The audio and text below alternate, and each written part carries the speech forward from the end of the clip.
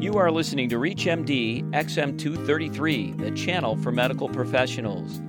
Making a discovery is to a researcher what hitting a game-winning home run is to a ball player. But does getting there first sometimes put the patients last? Welcome to the Clinicians Roundtable. I am your host, attorney and Dr. Bruce Bloom, President and Chief Science Officer of Partnership for Cures, a nonprofit that drives cures to patients through repurposing generic drugs for new uses. And with me today is Dr. Jayanta Debnath, Assistant Professor, Department of Pathology, University of California, San Francisco. Dr. Debnath is a member of the UCSF Comprehensive Cancer Center, a Charles E. Culpepper Medical Scholar, and he recently received Career Development Awards from the Howard Hughes Medical Institute and the AACR. Dr. Debnath and I are discussing issues surrounding researchers' ability to share information. Dr. Debnath, welcome to ReachMD. Thanks for having me. How collegial is the scientific community? So I would say the scientific community is very collegial. We tend to have lots of meetings where we meet with each other in particular fields. However, I think there's isolated aspects of the scientific process and the scientific community where, information is not transferred as readily. And from my experience so far, it tends to be things that are, very popular or very important results tend not to be shared amongst others within, I think, mainly because of the worry that someone will not get the credit that they want for a discovery that they've made. When we talk about this credit, how important is that in your career development? It's pretty much it's extremely important. So any junior faculty member, particularly not necessarily a more established research scientist, pretty much needs to, in order to progress through the field, needs to make fundamental discoveries as they move through the process in order to get their initial grants funded, in order to publish papers, to be recognized, and ultimately to, in academic circles, get tenure and have a stable position. The baseball analogy really makes sense. If you come up from the minors and you're only hitting 200 and you're not throwing anybody out, you're going back down to the minors. Exactly. Same thing in medical research? Yes.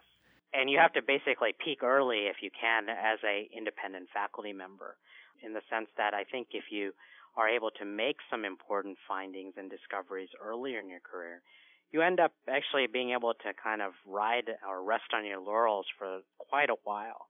The grants seem to come through easier, and you end up kind of being promoted and moving on. Are there scientists that you really do like to work with and others that you don't? Yes, absolutely. And what's the difference? Well, a lot of it is gut instinct on whether they're a good collaborator or not. And I actually, in my own lab, we collaborate closely with two other junior faculty members at UCSF, which is where I'm located. In those cases, I know I can trust them that, no one's going to take the data that we discuss in our open meetings, repeat those same experiments, and publish them while we're not looking or waiting around. On the other hand, others are not nearly as collegial. You get this sense very early on. It's kind of going back to basic principles that your kindergarten teacher, your mom told you, is, you kind of know who to trust and who not to. The same principles really apply to science. Science is a very human endeavor, although the actual experiments are very sterile and scientific, if you will. The actual process of getting a result to publication or to recognition is a very, very human process.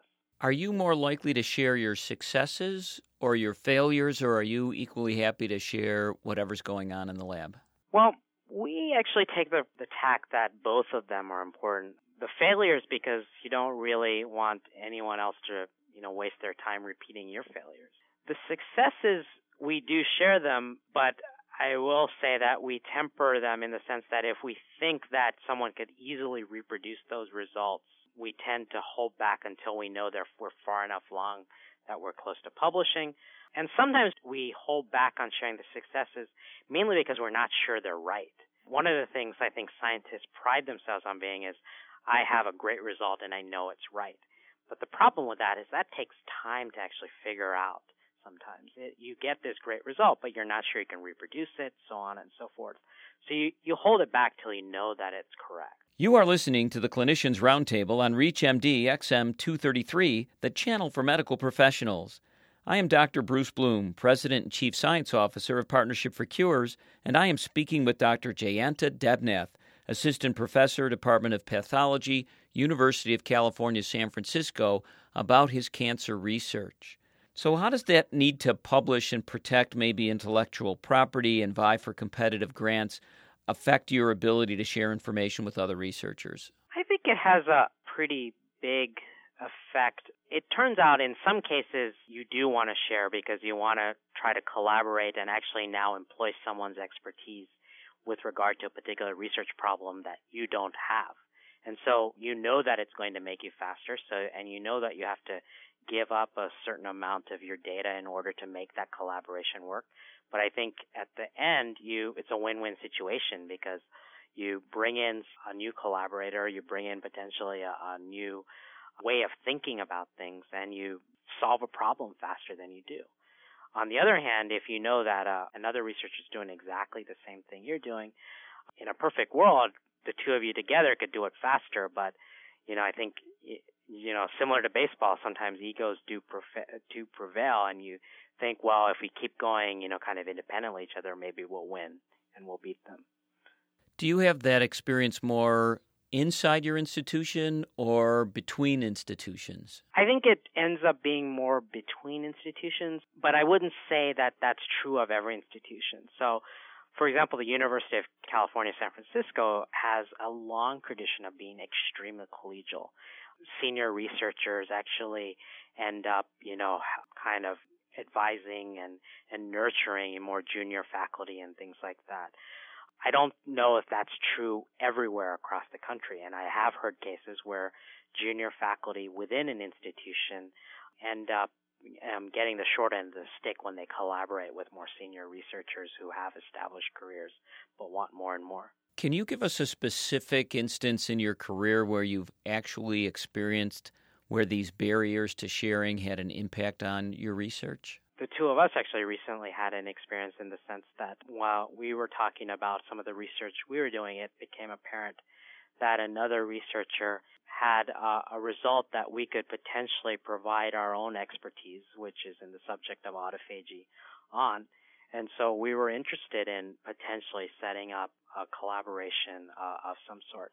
However, the other researcher, I think, wanted to kind of pursue the research they were doing further before talking. So as a result, at this point in time, that is essentially, held up. We don't know if we will establish a collaboration. And two, we don't know if we could have actually ended up helping them do their work faster. And once they get that publication done or whatever it was that was the stumbling block, then do the doors sometimes open up? I think with any big discovery, once you get one of the first pieces of data on record, which is in effect a publication, it often opens up a lot more doors. But once again, it's very individual dependent. Some people don't want to give anything up. They want to basically do every piece of research within their own laboratory or within their own group. That seems to be a very isolated case, fortunately, within the scientific community. I think most people realize that more minds are a better thing toward a problem. And so once you get your due credit, it doesn't really matter who else gets theirs, and so you're willing to collaborate. So how do you think this lack of sharing or protecting my publication or my intellectual property impacts the cost and speed of research, especially as things might get translated to the patient? I think it's probably a detriment in some ways. I think I like the idea of competition in research. Don't make any mistake. I think it's one of the reasons why the U.S. biomedical research system is as successful as it is. On the other hand, you can actually go back. It's not an issue nowadays, but back when people were cloning disease genes, for example, there were a lot of private foundations that would fund, 2 different labs to clone disease gene for a certain ailment. And what those foundations would find out was that the 2 different labs that they funded to actually do that research would refuse to absolutely talk to each other. And that would really frustrate the granting agencies or those foundations, because they knew that if they simply got to the table and not even collaborate, just talked, that perhaps the disease gene of interest would be cloned in weeks rather than in years. On the other hand, the fact that they were competing with each other really pushes people to get to the table first. So is there a chance that it actually speeds up research in certain aspects? I think, yes. You're going to find both a good and bad aspect of this in the sense that certain aspects of research do get sped up because they know that they are in competition with each other.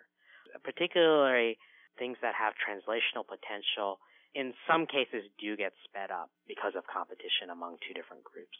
So do you think the NIH and other funding agencies could do things to encourage collaboration and sharing within the scientific community?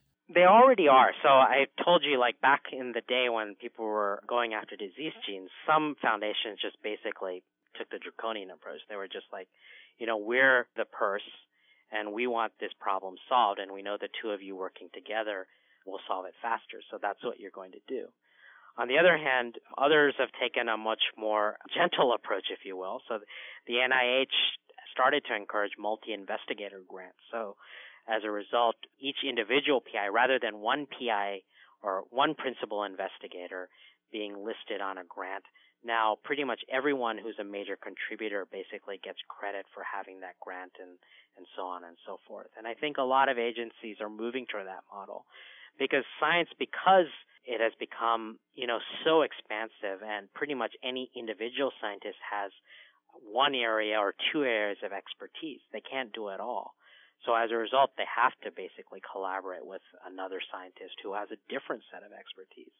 And so agencies, I think, are tending to now bring that. They call them synergy awards or multi-investigator awards, and they seem to be becoming more and more common these days. So I think they already are doing that.